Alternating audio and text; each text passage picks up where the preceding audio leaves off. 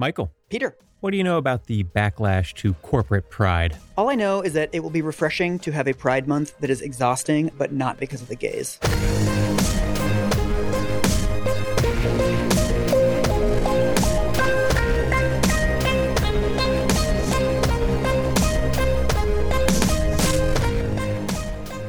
You texted earlier this week and said that you wanted to do a bonus episode on the Target backlash and like the institution of corporate pride in general. Yeah. And my initial gut instinct was, I don't know if I trust Peter to talk about corporate pride. I don't know if I need like the straights weighing in. You handle the pride, I'll handle the corporate. And then I realized that this is how members of other groups feel like when we cover issues. This is how like women feel when we talk about like the love languages on the show. They're like, oh, I don't know about Mike and Peter. So thank you for giving me a window of empathy this week, Peter. That's when you realized that you were wrong because we can speak for women. We can. And I can speak for all LGBT people. Exactly. Just summarize this debate for us, Peter. I plan to just sit quietly and let you talk and just wait for you to fuck up. Everybody listen up. Yeah, exactly. A straight man is talking. So tell us about the genesis of this episode, Peter. Why did you want to cover this? Well, I was bearing witness to some of the backlash against Bud Light. Your truth. You were living your truth. And it sort of struck my brain that it was more transparent than what we've seen in the past, in the sense that there was almost no veneer of like a reasonable position. Yeah. The entire display was the result of conservatives saying, hey, we hate trans people. Yeah. And then corporations reacting to that with something like sympathy. Yeah. I thought that was unique. It felt like an evolution of the sort of conservative backlash we've seen. Yeah. And I thought it was an evolution maybe worth talking about, given that it is taking place in the context of like a wave of anti-trans legislation across the country, for example. And also the way that this has spilled over into the broader like LGB community, right? Like it started out as like explicitly anti-trans, and a lot of people were warning about like they're going to come for same-sex marriage next. They're going to come for like other groups, right? Yep. And the response you got was like, I don't know, there's a real tricky debate about like youth sports and these surgeries they're doing on kids, blah, blah, blah. And then now this stuff, like they're freaking out about like greeting cards for same-sex couples. And it's just like, oh, okay, they're just freaking out about like the existence of gay people now. Right. Well, I also think that an element of this is that part of like the conservative political strategy right now is to just be deeply unpleasant in public spaces, like school board meetings, right? Yeah, it's wild. They turn them into a completely insane spectacle that no one else wants to be a part of. Yeah. Everyone else leaves and they assume positions of power within school boards. Yeah. This feels like a similar sort of thing. They are making themselves so obnoxious in public that companies are put into a weird position, right? Where it's like, well, I don't want to give in to these people necessarily, but dealing with them is so bad that maybe we should. So why don't you walk us through the Bud Light explosion? I feel like this was kind of the beginning of it this year, and then I'll talk us through Target. Yeah. Before we talk about the incident from April, we need to get to know Dylan Mulvaney, a 26-year-old trans influencer. She used to be a Broadway performer. She was in Book of Mormon for a bit.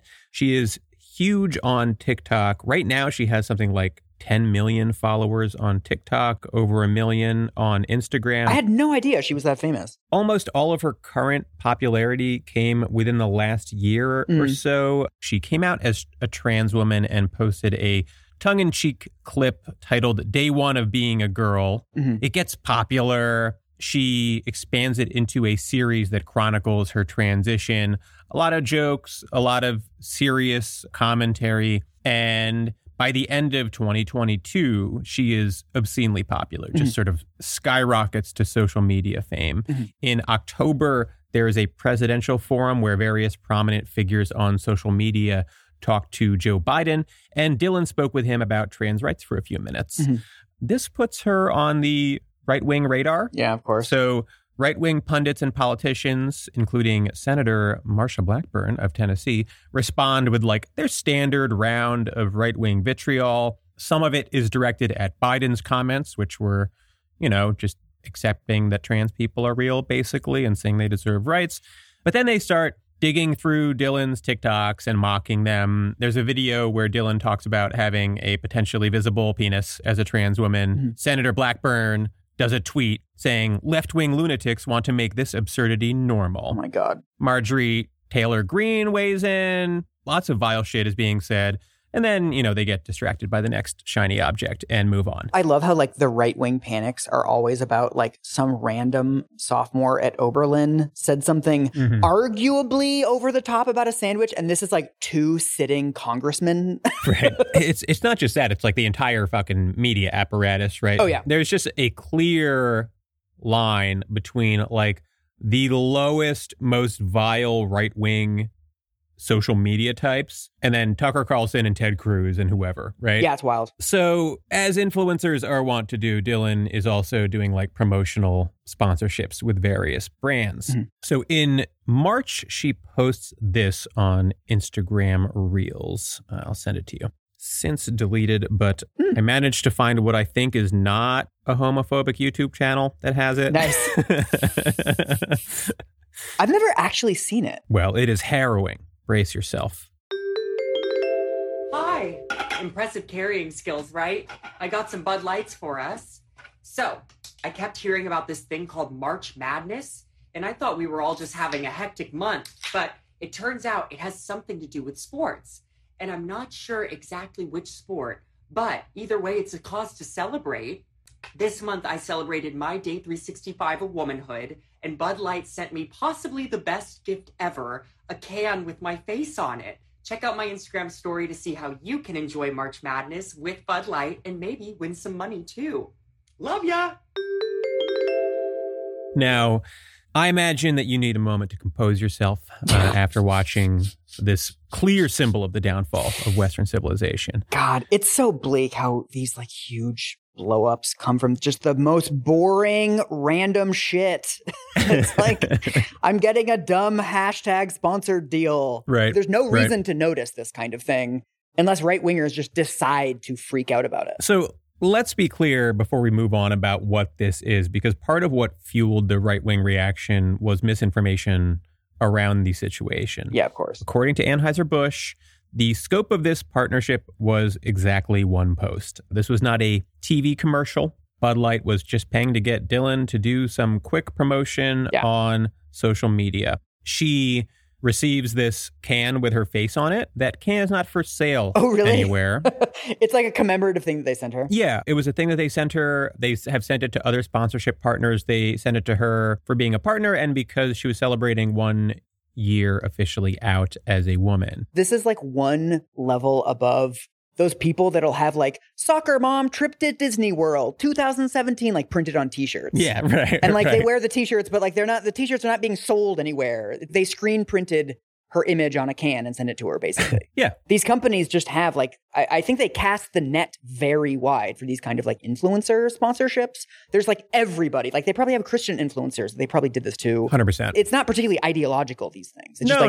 Everybody with more than 100,000 followers send them some free shit and give them $1,000. Yeah. Part of the initial Bud Light response was to be we do hundreds of these partnerships, Yeah. So some right-winger somewhere, presumably, is scrolling through her Insta, and they freak out, right? Yeah. Ben Shapiro says, quote, well, folks, our culture has now decided men are women and women are men, and you must be forced to consume products that say so.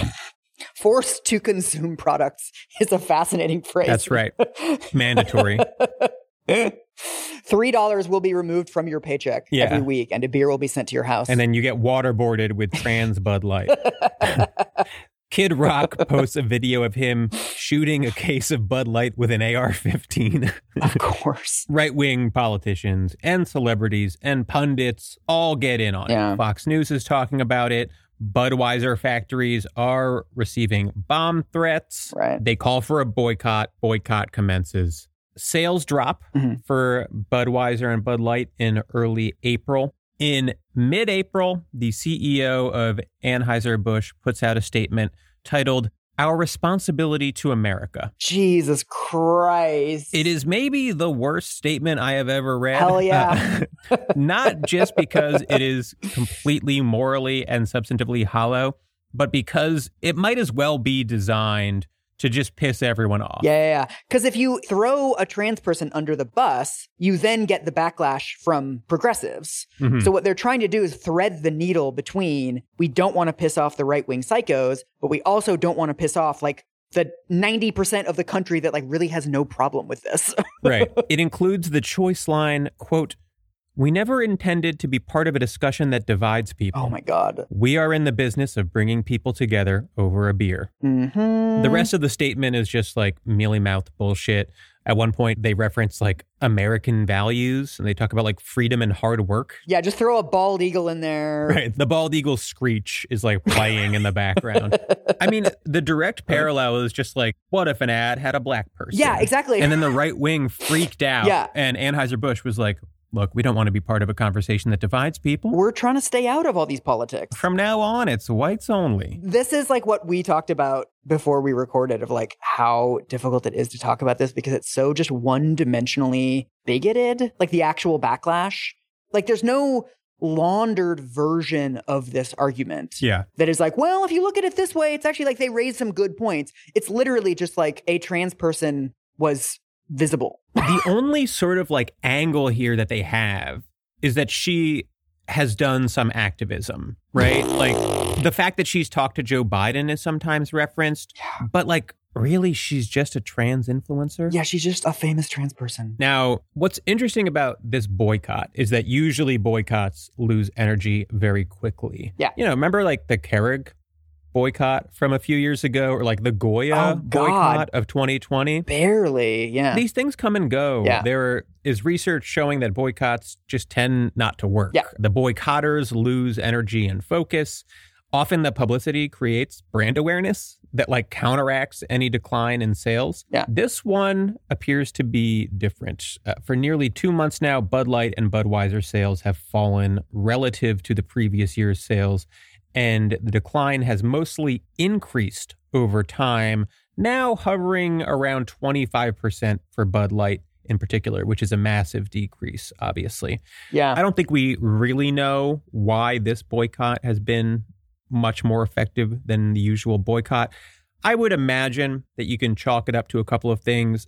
First of all, Bud Light is essentially a commodity. It is cheap swill, meaning it's very easily replaced by competitors like Miller and Coors. Yeah. And in fact, some preliminary sales data seems to show that that's where the sales went, right? For the 25% decrease in Bud Light, there was a corresponding increase across the other two brands. Yeah, they're in the rack next to each other. You're like, fuck it, I've been hearing that Bud Light is woke. I'm just going to pick the other beer. Right. It's the easiest boycott in the world to stick with. And then also there was like a very intentional campaign by prominent right-wingers to sustain the outrage with the conscious knowledge that the right is generally outnumbered, but they could get what they want in the market by sort of aggressively targeting individual companies. Yeah. This is something that Matt Walsh has talked about for a while. They don't always admit that they are sort of in the minority, right? Because the whole silent majority concept has been part of their psyche for so long. But essentially conceding, look,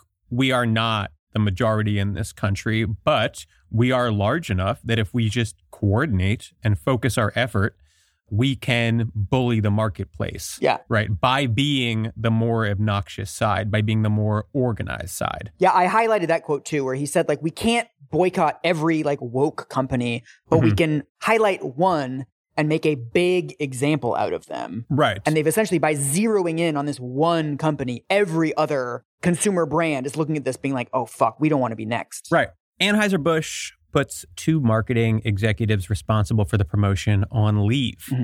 One of them is Alyssa Heinerscheid, who was hired, I think in 2022, just to freshen up the brand. Right-wingers locate a podcast interview with her from March where she said she was hired with a mandate to evolve the brand and that she wanted to bring an image of inclusivity to what she called a traditionally fratty and kind of out of touch brand. Oh no, this poor woman. Now, I want to talk about the sort of like business angle here. Bud Light and its peers are a shrinking portion of the alcohol market, right? For the past like 20 years, we've seen the rise of like craft beer.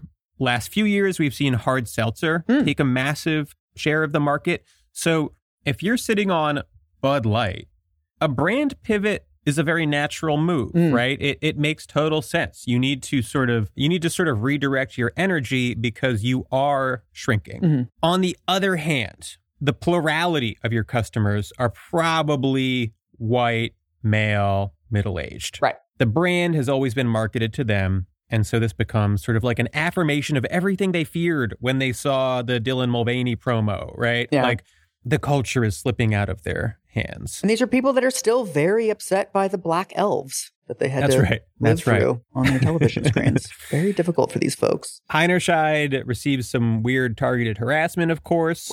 People dig up photos of her from her college days where she's at parties. And they're like, oh, so now you don't like frat parties, huh? Jesus Christ. That was on Fox News, dude. Yeah, the anti-fandom. It's like, yeah, you got her. Yeah, wow. She's now 39, by the way. So like this is like 20-year-old fucking. Huge hypocrisy. She attended frat parties and then made an offhand comment about frattiness 20 years later. I don't even know that we know that they were frat parties, but I would have met like, yeah, of course you went to a frat party. Yeah, I went to frat parties. Frats are fucking stupid, but I also went to frat parties in college. Right, because that's where the parties are. Yeah, exactly. So Dylan, for her part, drops off of social media for a bit. No. She comes back in late April with a quick message where she says things like, quote, "What I'm struggling to understand is the need to dehumanize and to be cruel. I just don't think that's right." Yeah. Which is very nice and also sort of like borderline naive in a nice way, like a pure soul. Dehumanizing is the whole point, Dylan. Yeah, it's always so bleak when people just make these like basic statements of humanity of just like, right. Please don't try to murder me. It's like, I don't know. There's a real debate to be had here. Yeah, there's such a purity in the response where it's like, I don't think everyone should be trying to kill me. I don't know that I need to die. And the media is like, the controversy swirls. Now, again, the boycott has sort of continued. In May, Ted Cruz and Marsha Blackburn called for a probe into the sponsorship, claiming that Dylan's audience skews young. So they are like arguing that this might be tantamount to marketing alcohol to children. Oh my God. They managed to like work in like a weird grooming angle, right? And in general, like the right-wing response at the ground level has just been wild, like just naked transphobia. Yeah. A lot of people commenting about Dylan's like affect, saying that she acts young girlish and that's like mocking women. Oh my God. Which A, only exists as a critique if you reject the concept that she is a woman. Yeah. But B is misunderstanding what's happening here. Dylan's annoying girlish affect is because she's a theater kid. Yeah, exactly. They don't get it. I mean, look, I have been around theater kids for long enough that I immediately clocked this. Yeah. And then people were like, she's mocking women. I was like, no, you don't get it. You don't get it. And you're going to have to watch a lot of productions before you do. There's so much to say about this stuff, about like the hypocrisy of quote unquote free market conservatives losing their minds because like the free market is working as intended, right? Yeah. Like companies are trying to appeal to new audiences, or the hypocrisy of like the people that melted down about cancel culture for fucking years and are now like very obviously engaging in an effort to cancel a person and a company. But it's like, it's just so fucking obvious. It's so obvious to make these points that it's like, it's boring to listen to. Yeah. What we were talking about earlier is sort of my takeaway. The fact that like there is really nothing more to the outrage than the fact that Dylan is trans, right? There's no nuance beyond that. The right just wants the takeaway to be, don't do business with trans people. Yeah. And it's so nakedly built upon unfiltered discrimination that it feels like surreal to witness the media coverage. Yeah. Because the media keeps referring to like a controversy. Yeah. Without really spelling out that the entire controversy is that Bud Light partnered with a trans person. Yeah. And these people hate trans people. Right. Especially true, by the way, because a lot of the coverage comes from financial media, because this is like a business story to a degree. Right. So like, just to give you the tiniest slice, Yahoo Finance's latest story said, quote, driven by backlash from an advertising campaign with transgender influencer Dylan Mulvaney, Bud Light sales have now declined for 6 weeks. Now, if you are in the business media, that is presumably the full story, right? There's a New York Times article about one of these meta articles about like what's going on at Target and Bud Light and stuff. And the headline is, brands embracing Pride Month confront a volatile political climate. Jesus. It's not a climate. It's almost like if you're a journalist covering this, you have two choices. One is you just like use this neutral terminology, or two is like, you really dig in. Yeah.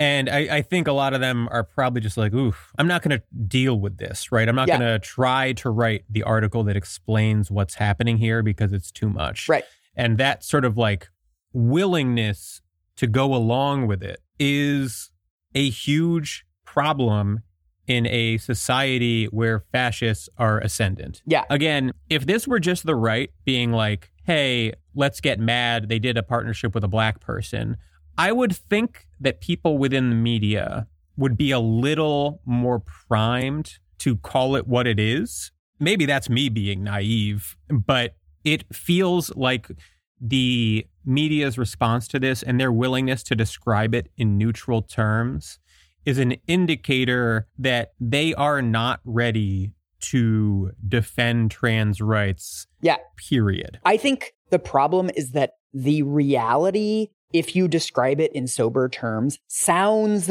partisan. Sounds crazy. Yeah. Right? If you describe like we are now in like year 3 of a wave of essentially terrorist actions and like local agitating against progressive change, right? This, I think it really started with the anti-vaxxers, but we've had people taking over school boards. I mean, we had a fucking anti-queer fucking mass shooting. You know, we had the Buffalo shooting, which was like straightforwardly white supremacist. We've had other mass shootings that were like explicitly white supremacist. We've had all kinds of other like threats against black colleges.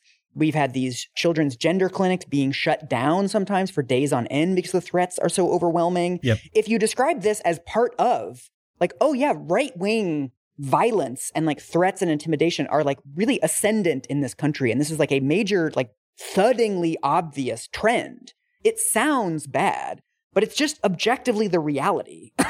Like, right. I read an ADL report that pointed out that like every extremist act of murder in 2022 was right-wing terror. And like there's various other reports, like there's one from the New America Foundation that tracks every single incident of terrorist violence since 9/11. And 1 death is attributed to the far left and 150 deaths are attributed to far right violence. Right. You know, I mentioned their strategy of being intolerable to be around, right? Part of that, though, is that sort of implication that there is a willingness to engage in extreme violence among a decent chunk of these people. Yeah. When they go and start knocking over pride displays at Target, the Target worker doesn't know whether they're dealing with the 99% of them that are just ready to knock over a pride display or the 1% that's ready to pull out a gun and shoot you if you try to stop them. Totally. Should we talk about Target? I did a lot of like social media sleuthing. Let's talk about Target.